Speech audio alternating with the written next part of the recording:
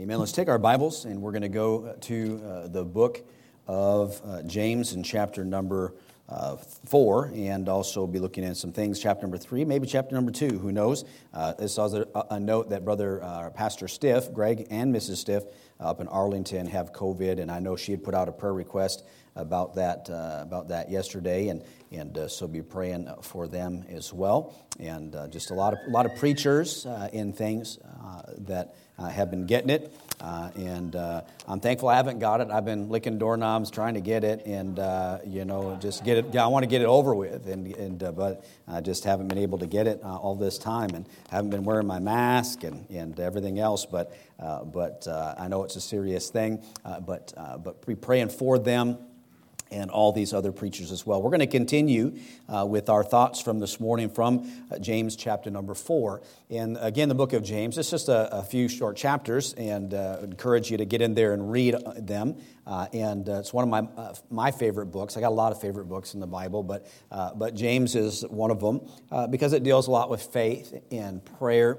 our life in general, our perspective on life, in that it is short, and really because of its shortness, we really don't have time to be messing around. And the Lord could come back and any time. I hope that He does. But will we be ready? Will we have lived a life that we regret as we stand before God?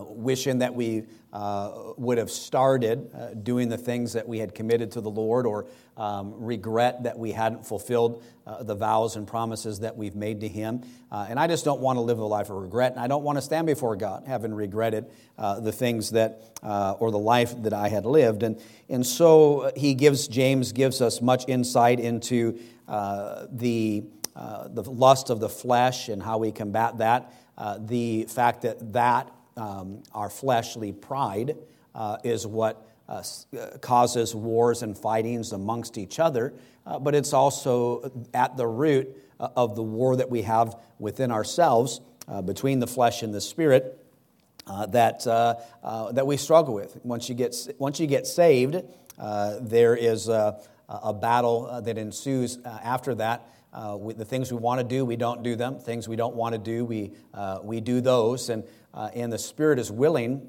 but the flesh itself is weak. And so James has just a lot of great things that deal with that. And then we'll begin reading again in chapter number 4 and verse number 1.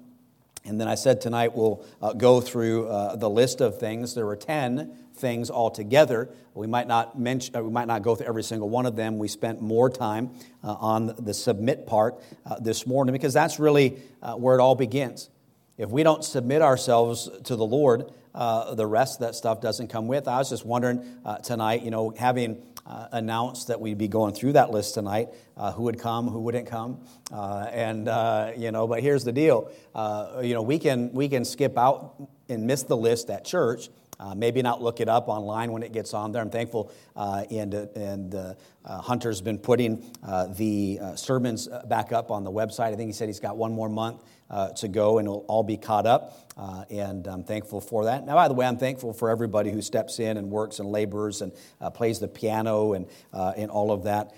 There's just a lot of work that goes into the services and the things around here. But he says this in verse number 1, chapter number 4, "From whence come wars and fightings among you? Come they not hence, even of your lust that war in your members? Ye lust and have not, ye kill and desire to have and cannot obtain. Ye fight and war, yet ye have not, because ye ask not. Ye ask and receive not, because ye ask amiss, that ye may consume it upon your lusts. Ye adulterers and adulteresses, know ye not that friendship of the world is enmity with God? Whosoever therefore will be friend of the world is the enemy of God. And do ye think that the Scripture saith in vain, the Spirit that dwelleth in us lusteth to envy?" By the way, that's spirit, little s, your spirit, deals a lot with our mind, how we think. If we have a good spirit or a bad spirit about us, the Bible has a lot to say about that. But the spirit that dwells in us, it lusts to envy. We constantly have to beat back that flesh, the old man, to keep him in check, to put our bodies under subjection, to put off the old man and his deeds, and it is a constant battle. You will never stop doing it, by the way, until you see the Lord as He is, till you receive a glorified body. It's just gonna be happening. But you should be aware that it's there, and to ignore the fact that there is that war that to engage in. I think as Christians we're remiss in doing so. But there's a lot of pastors and churches, Christians that ignore it, act like it's not there, but it is there, and it is a ugly battle that we wage within our flesh, in our spirit. But then we have the wonderful news in verse number 6, but He giveth more grace. So we focused on that grace this morning, and God resists the proud, and He gives grace to the humble. So tonight, if you can think about, in one respect, the gravity of grace. There's a new, whenever I see new coffee shops that Christians can go to popping up in our area. I saw one out in Frederickson called Gravity Coffee. I've not been to it yet. How many of you tried that? And I saw that the other day, and I thought that's what grace is like. It's like gravity, and it flows downward from God. The Bible says in Proverbs, in fact, turn there real quick, in Proverbs chapter number 3 and verse number 34, which is really a verse kind of like James is referring to as he is writing to the New Testament Christians, helping them to know that they're to continue and they're to get along and they're supposed to fight the flesh. In Proverbs 3, verse 34, the Bible says, "Surely He scorneth the scorners, but He giveth grace unto the lowly." So grace flows down from God, not upward, but downward to those who are lowly. He's talking to Christians who are fighting. He's talking to Christians that are fighting within themselves and knowing full well that it's only by pride that comes contention. So pride's at the root of pretty much all of our sin, if you think about it. You're mad at somebody, your pride's been offended. You don't, it's just on and on and on. We love ourselves. And God, knowing that, instructs us to love others like we love ourselves. And He gives grace. It flows downward to the lowly. He gives grace to the humble. So I don't know about you, but I want more grace. And God says He gives grace to the lowly and to the humble. I think of that song, "Oh Lord, it's hard to be humble when you're perfect in every way." We think pretty highly of ourselves, don't we? And so we know that God gives grace to the humble, but we all struggle with humility. You say, "I don't struggle with humility." In fact, if you could win an award for humility, I'd probably win it. Yeah, we know. So we you might not think you struggle with humility, but you do. And by the way, even people who in today's vernacular and life and whatever, self-esteem, and they struggle with self-image or all these different factors. The Bible says no man ever hateth his own flesh. Okay? So as much as that is present and prevalent, a lot of what is involved with that, I'm not a psychologist, I don't pretend to be one, but I know there's a spiritual problem connected to all of that, and part of that issue is wanting other people to reassure and that they want affirmation about the fact that they aren't. And so, since no man hates his own flesh, when somebody says to me, "I just hate myself," I'll be compassionate and try to help, but I believe the Bible more than I believe you. And so I'm not going to go, "No, you don't," and then you go, "Yes, I do." No, you don't, and engage in that battle. All right, but we've got to remember that we get into those places a lot of times discouraged and depressed because we just don't think life should be going that way. If after all, does life know who I am? and on and on and on. We were discouraged because of oftentimes our pride and our selfishness. So if God's to give more grace, He gives it to the lowly and gives it to the humble. All right, I get that, I understand it, I read that in the Bible. So how do I get more humble? But I never ask God for humility. I just don't. Because when God gives you humility, He gives it to you in ways that are oftentimes not comfortable, in ways that you don't want. And so I know that I'm to want more grace, and I know it comes through humility, but I would much rather get humility myself than to be taught humility. We've all had times where we've been humbled by another person in recent or things that happen. I was explaining the other night, one of the folks were out at the Goodmans, and someone said, well, the kids said that you're pretty good at basketball. And I'm like, well, I just played basketball recently. And I said, like the old guy or whatever who starts to fall, and he falls for like 20 yards before he finally falls. I said, that's me. and playing with them kids and doing that, and several times for no reason, nobody tripped me, nobody was around me, and I just hit the deck. And it was humbling for me. In my mind, I think I can do all of it. But my body humbles my mind in those moments. So we've all had, perhaps, I'm admitting that I've had those. Hopefully you would admit that you've had those experiences as well. And it's never fun. So how do I get humility without God doing it and humbling me through my stubbornness and rebelliousness, etc., because I want more grace? Who doesn't want more grace? So God gives us the answer, and He tells us really several ways, 10 things. There's 10 words in there that describe what you do. And again, never let another Christian who's not walking with God tell you that you doing things is legalistic. They don't understand it. They don't understand the word. They're parroting what they've heard. It's a word that whatever they're thinking we are, they need to pick a different word, because that's not the right word. Because God tells us to do things. He says, I want humility and more grace. I've got to do some things. And the first thing was submitting myself to God. I can either submit myself to the Lord, or He can subject me. He can do anything that He wants. He owns me. He's my God. And when I got saved, Jesus became my Lord and Savior, and He needs to have the preeminence in our life. And so we spent time this morning talking more about submitting ourselves, and that it's our reasonable service. It is an act of the will. It is to subject ourselves to God's law in obedience to Him. And we didn't get into it, but also an acceptance of the divine providences of God.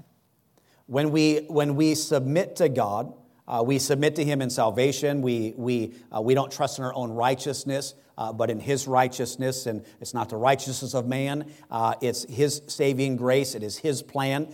We can't argue with it and elevate. We subject ourselves. We obey the gospel, is what the Bible tells us. And then beyond that, there's obedience to God's law. Not the Old Testament law, but God's law. That's His word. So when we submit ourselves to Him, it's owning up to or acknowledging the fact that we belong to Him. We've been created by Him. We are redeemed by Him, bought with a price. We are His willing subject. We're bondservants of the Lord Jesus Christ. And we present ourselves in that way, and it's our reasonable service. But then I've got to obey. The Bible says, why call me Lord, Lord, and do not the things that I say? So it's a submission also to the law of God, an acceptance of the providences of God, what He has ordained in our life. So in submitting to Him, it's a submission to when God allows for things, ordains things in our life. Like you think about the pandemic. There's no surprise to God. No matter its origins, no matter all the theories and issues and problems that people talk about on all the scopes. God's not surprised, and God has a plan in and through it. And for us individually as Christians, God has something for me. And I don't know God's ways are higher than our ways, and His thoughts than our thoughts. We do ourselves a disservice when we try to think that we've got God all figured out.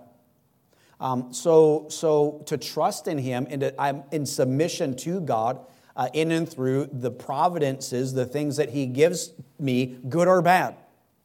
And that's submission. It's an acceptance of it. And I mentioned it's silly for us to complain because it's not going to do anything.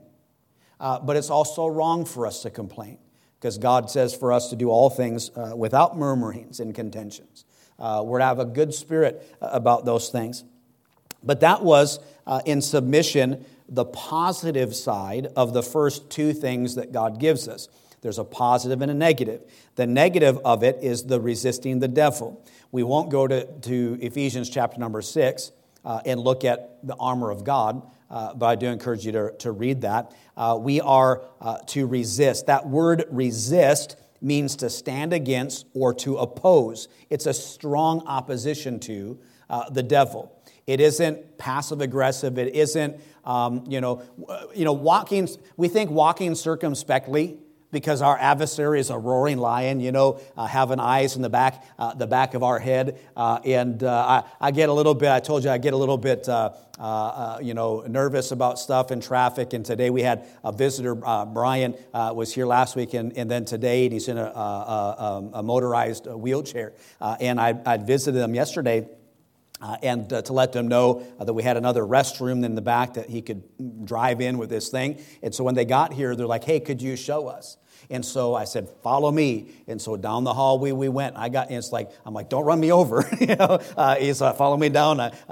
People driving stuff behind me makes me nervous. And so I don't know why I told you all that. But anyways, it's an aggressive, strong stand, not passive, not worried, reactionary. It is going after. And so we think walking circumspectly and doing like that, God has just told us to be on the lookout for. But resisting the devil is proactive. It is opposition to. I know that preachers say, don't pick fights with the devil and all that type of thing. And I understand that, application. But they say, well, you're no match for the devil. You let God do it and just resist and he'll flee. But it's to stand up against. It's get thee behind me, Satan. Where you're acknowledging that he can't win. The devil is mortally wounded in the spiritual realm in the sense that God's already won the battle. And in the end, what happens to the devil? He gets bound up, cast in the lake of fire. And so we know that the devil's a loser. But we got to resist him. So the positive side is to submit ourselves to God, but then to resist the devil, and he will flee. That's what we're supposed to do. And so if I want to walk with God, and I want revival in my life, and I want my prayers answered, and I want more grace and humility, I've got to submit myself to God and resist the devil. Those are things I'm supposed to do, not things I'm supposed to be.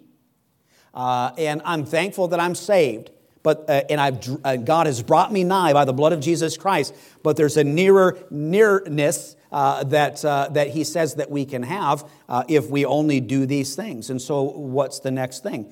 It's draw nigh to God, and He will draw nigh unto you. So we mentioned that this morning, where we can be as close to God as we want to be. Draw nigh to Him. And He never leaves us nor forsakes us. We know, we've been reading through Psalms, He is our shield and buckler. He's our present help in time of need. And He's always there for us. He puts us in high places. I like that. It's like He puts us out of reach. And that's the God that we serve. So if I want to be close to Him, I draw nigh to Him. And when we draw nigh to Him, nearness is likeness. I become like Christ.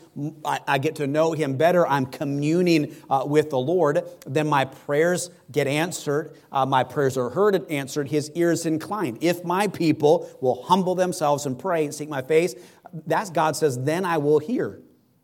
He goes on in those verses that His eyes and ears will be attentive to the prayers that are made in that place, talking about the temple that was being built. As they dedicated that and God gave them that challenge, it's the same way. I've described it as is when we pray at Berean Baptist Church, humble prayers to God in humility and prayed up where our sins are confessed and doing what God says, then God gives us His attention, full attention. Now, God always sees and hears, but it's just like a different thing. It's kind of, I imagine God like, let's say there's a bunch of churches and people are praying and people that aren't Baptists, they pray and God hears them. Right? If they're Christians, they love God. They might not agree, but we know that there's people that love Jesus and don't go to Berean Baptist Church. Can we all say amen? So not everybody that's saved is a Baptist. Not everybody that's right with God, per se, go to Berean Baptist Church. But I just imagine there'd be in several churches, let's say in Puyallup, and when we are getting ready for a revival, we're confessing sin, we're getting things right and humbling ourselves before God. I just imagine God, He's just kind of doing stuff and all the things that God does, and He just kind of goes, his eyes and ears and heart are attentive. It's like we get God's attention that way, and that all comes from things that we do in our spirit, yes, but also that we do externally, which gets us into these next couple of things. So there is two things that are mentioned. One is external and one is internal. All right? The first one, when he's talking about sanctifying ourselves, and he says, he deals with the hands. And these are my points, the 4 points, I guess, for tonight. The sanctifying part of our humbling ourselves before God is, the Bible says, cleanse ye your hands, ye sinners. I was thinking about starting out the message tonight.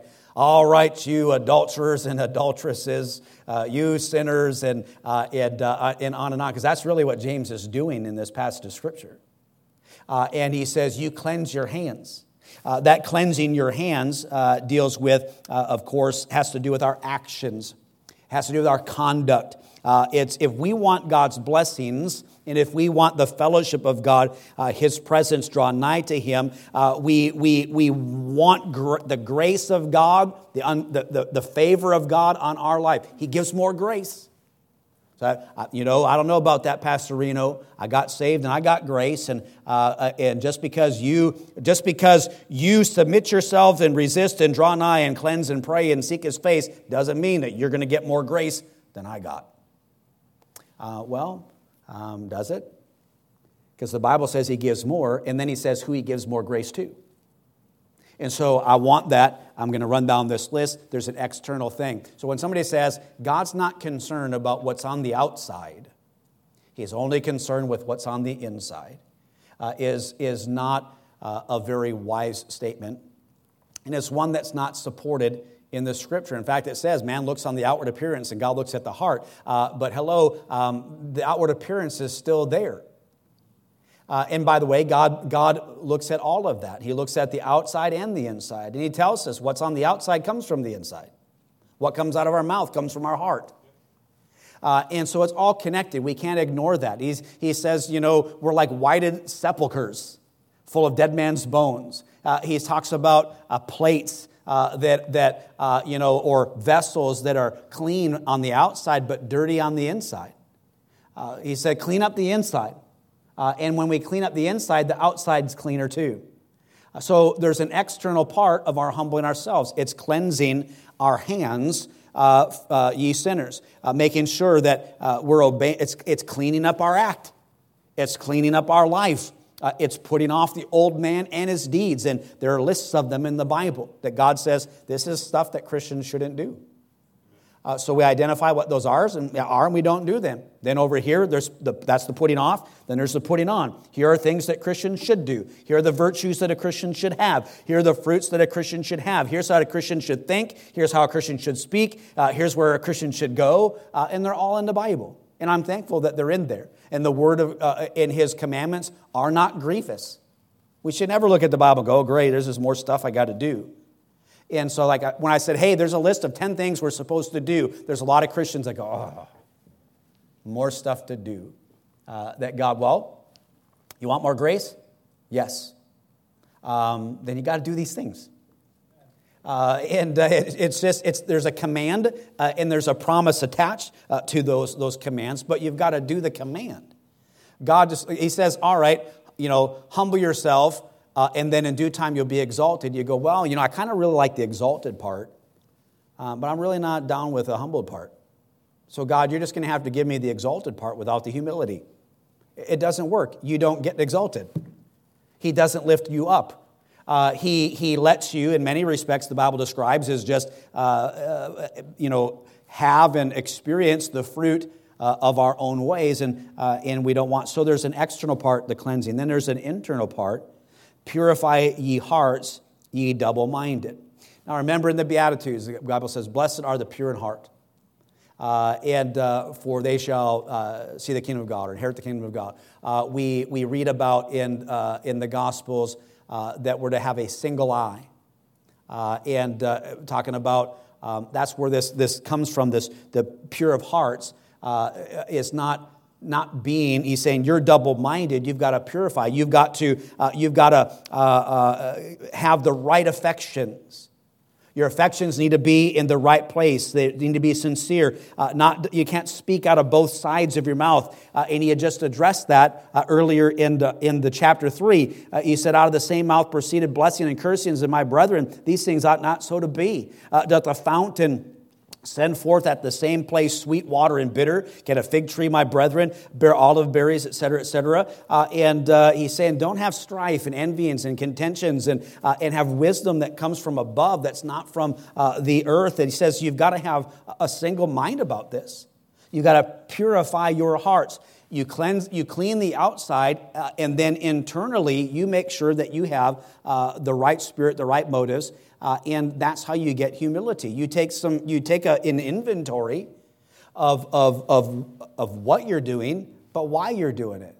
What are my intentions? We know that God looks at that. He hears our thoughts, and the Word of God is a discerner of the thoughts and the intents of the heart. And sometimes the thoughts and intents of our hearts are not things that would please God. So if I want more grace and more humility, I want God to give me revival. I want God to do a work in my life, and I want to serve God and draw close to Him. And how do I do that? I do these things that are listed right here in James chapter number 4. So there's an external, dealing with the hands, and then an internal aspect of dealing with our hearts. So fellowship with God demands loyal love to God, in obedience to Him. And again, we mentioned, if you love me, keep my commandments. You read in 1 John many verses about this love of the world and the love of the Father not being in us. To say we love God and not to obey Him, that love comes into question. And so, hands and hearts. And then he says this in verse number 9, and we're almost done. Be afflicted and mourn and weep. Let your laughter be turned to mourning and your joy to heaviness. Dealing with heaviness this is not a command to be morbid and have a sour disposition. I've heard Southern preachers talk about persimmons, and it's like, it looks like you've been sucking on persimmons. and just sour and just sad all the time. Our countenance doesn't line up with when we sing. And again, we do it all the time as the song leaders, and we're supposed to be worshiping God. We're singing songs about being happy, and we look like we're not happy. And as long as I've been saved, song leaders have been begging Christians to smile when we sing in song services. Just touched, moved by the words. So as you're thinking about those songs and listening to that, it should our hearts and our affect, all those things should line up. It should bless us, and we're so dry and so not happy when we sing that when somebody else gets blessed and they let everybody know, you're like, everybody just kind of jumps like, whoa, weirdos, it's like we look at people who are actually doing what they're supposed to do in worship like they're bad, when the other thing is what we're supposed to be doing. When we're singing the song, there should be people like praise God, amen, right in the middle of praise the Lord, and again, we've had people that have come here and had no problem doing that, and saying and still people are like, well, I thought this was a non-charismatic church. I'm like, really? Somebody enjoys the worship and the song, and we can't be doing that. We can't smile. I kid Miss Janice about cutting a rug when she sings.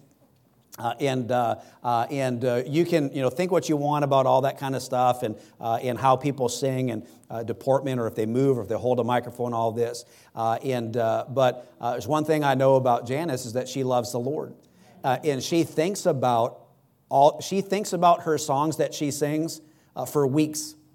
And it's like front of her mind, and she talks about it. She says, hey, Pastor, I'm going to sing this song, and she'll tell me this and how it's helped her, and on and on and on and on.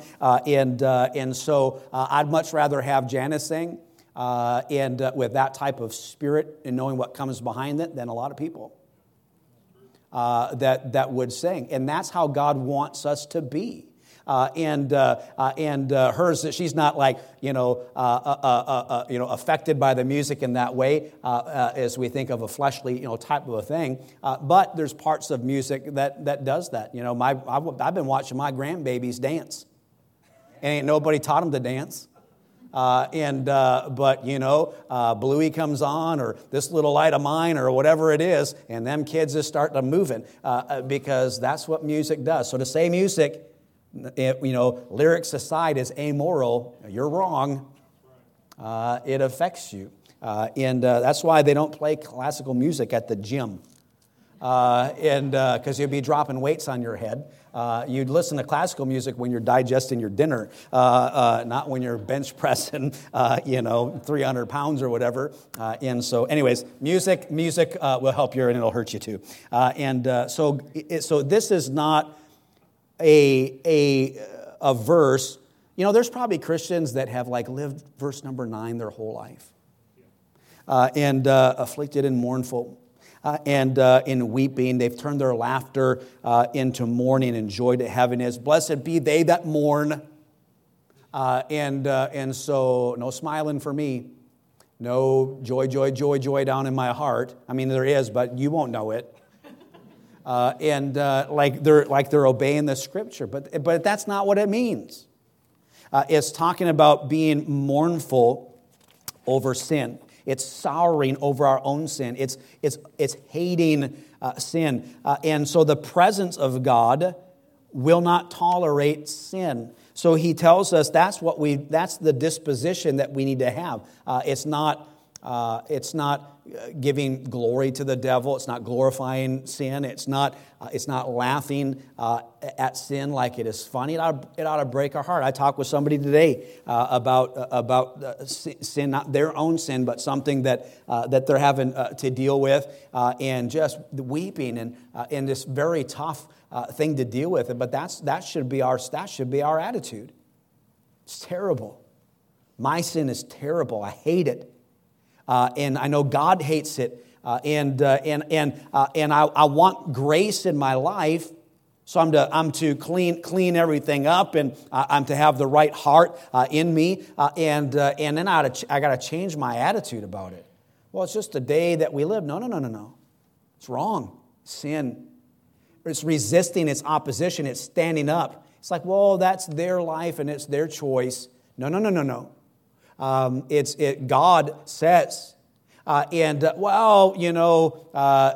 abortion stuff is all in the news, and everything else recently, and you're on the right side of that. I just saw today, Portland is they're taking a stand, and they're not allowing any travel into Texas or out of Texas, not buying goods from Texas, and the Satanic Temple they're standing up against Texas. You're on the right side of an issue when you're not on Portland side and the Satanic Temple side.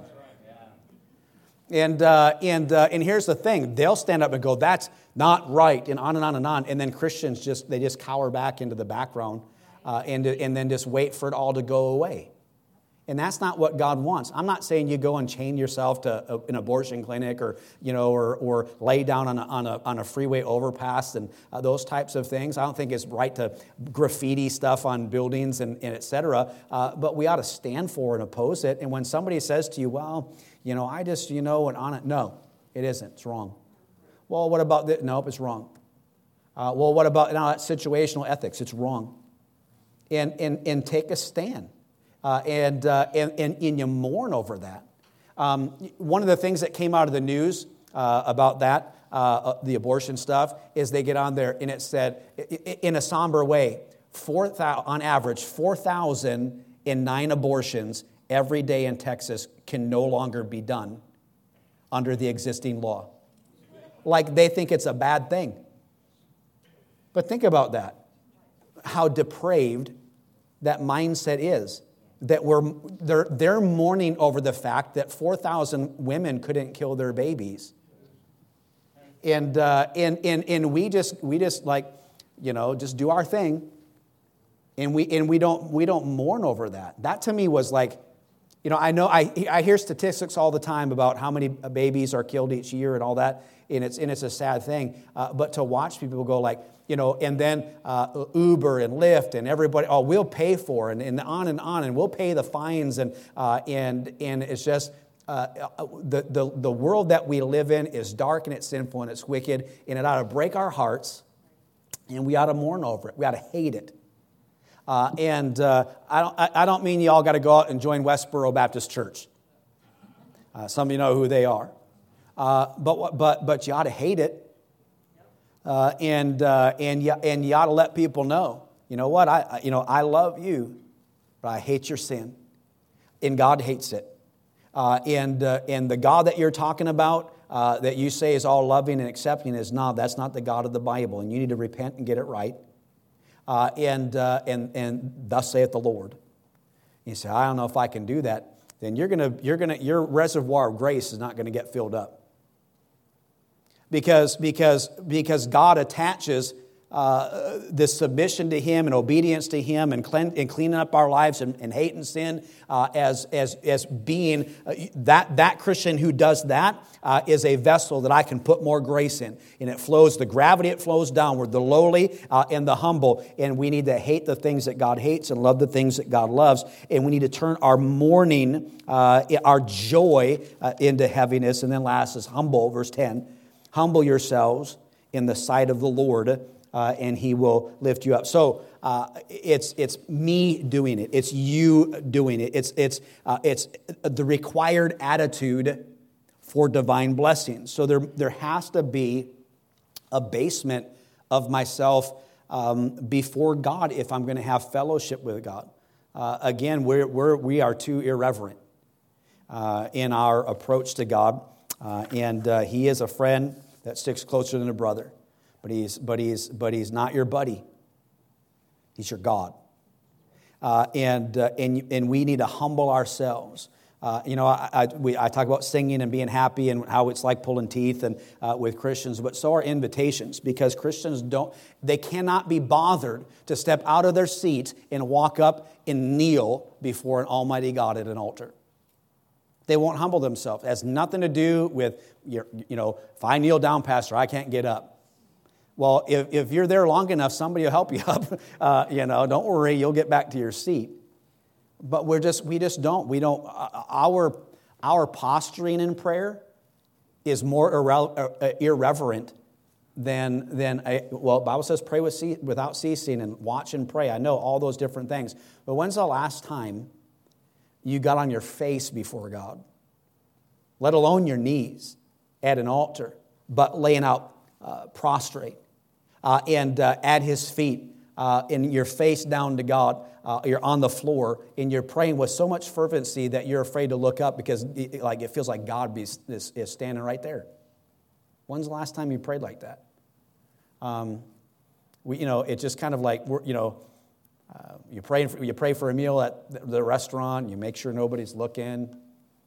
Now don't do it too loud. Somebody gets up and prays and gets everybody's attention. You're embarrassed.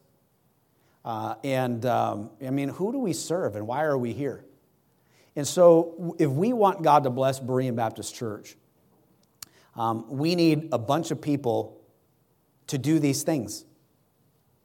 To just get before God and submit ourselves and clean up our act, and purify our hearts, getting on the right page, draw nigh to God.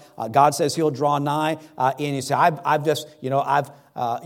prayed for revival all these years and I've never felt it. It's less about feeling it, than it is, being in it, doing it. It's when you do God says He will come. That's His promise. Draw nigh to me, I'll draw nigh to you. It's like, man, that sounds pretty good to me. I want that. I want more grace. I want God's hand on my life. As much as God loves us and would want to do that in our lives without us participating, He has given us so much in His Word that says, here's the deal. I'll bless you, and I want to bless you, but you got to do these things. That's what I require. And we can't negotiate those things. We can't believe them away. We can't find a church that doesn't mention them and then feel like we're off the hook. We need church after church after church. Again, my brothers, but every once in a while, and probably more than we would like to admit, you adulterers and adulteresses, you sinners, and on and on, you got to get right. And if you get right, God will bless you. Say, well, that's not what Joel Osteen says. I know that's not what Joel Osteen says. Because that type of preaching doesn't sell books. But it does make solid Christians. If we read it, believe it, and do it. And that's what I hope that we do as a church this week. Take this list of stuff every day, just kind of run through it, humble ourselves before God, seek His face, get before Him, fasting, on our face before God, turn off the TV, turn off the whatever, get alone at work, get in a prayer closet, find a spot in your house, and actually just get serious and ask God to give us revival. And I believe that He can. And I hope that everybody gets involved. But I'm going to do my best for me as a Christian to experience that, to be blessed, and to do these things. But what if 10 of us did it? What if 50 did?